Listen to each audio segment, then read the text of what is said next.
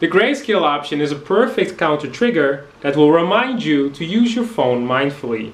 So when grayscale is enabled, you don't see those beautiful colorful images and videos anymore. They have all changed into blackish, whitish and grayish colors.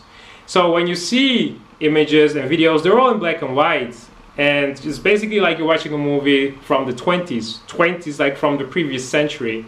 Kind of boring. So when you go for your phone because of a notification and grayscale is enabled, then you will immediately trigger it because you see that screen and you're like, ah yes, grayscale is enabled because I should use my phone mindfully.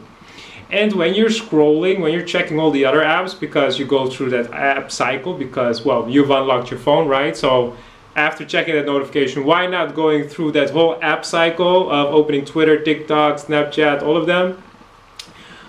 When grayscale is enabled, you'll probably lock your phone faster because there's not that much pleasure to be found. It's not that appealing anymore to watch those black and white clips or black and white images.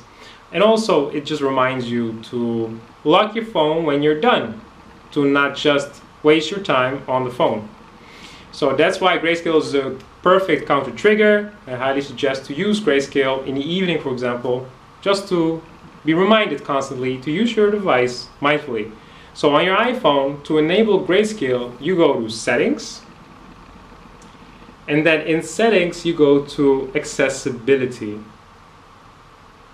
And then in Accessibility, you go to Display and Text Size. So when you tap Display and Text Size, you scroll till you see Color Filters.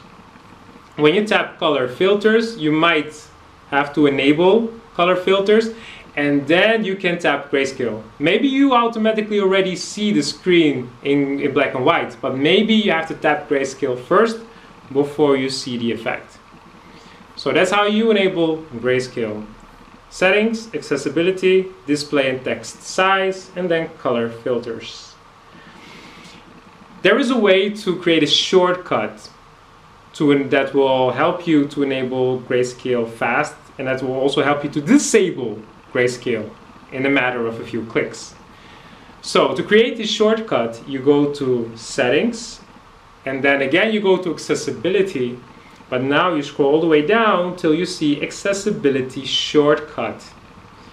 So in Accessibility Shortcut, you see the option Color Filters.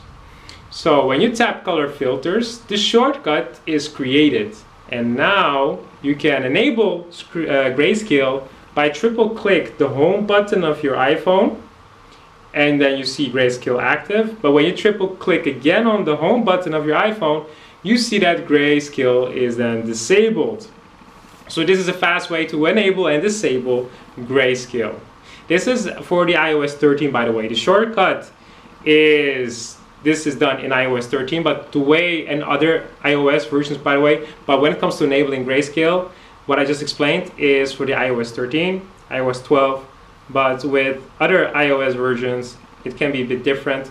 I'm mistaken, by the way, iOS 12, there's also a slight different way to enable grayscale, but I will mention the instructions in the comments. So what I explained in this video is for iOS 13.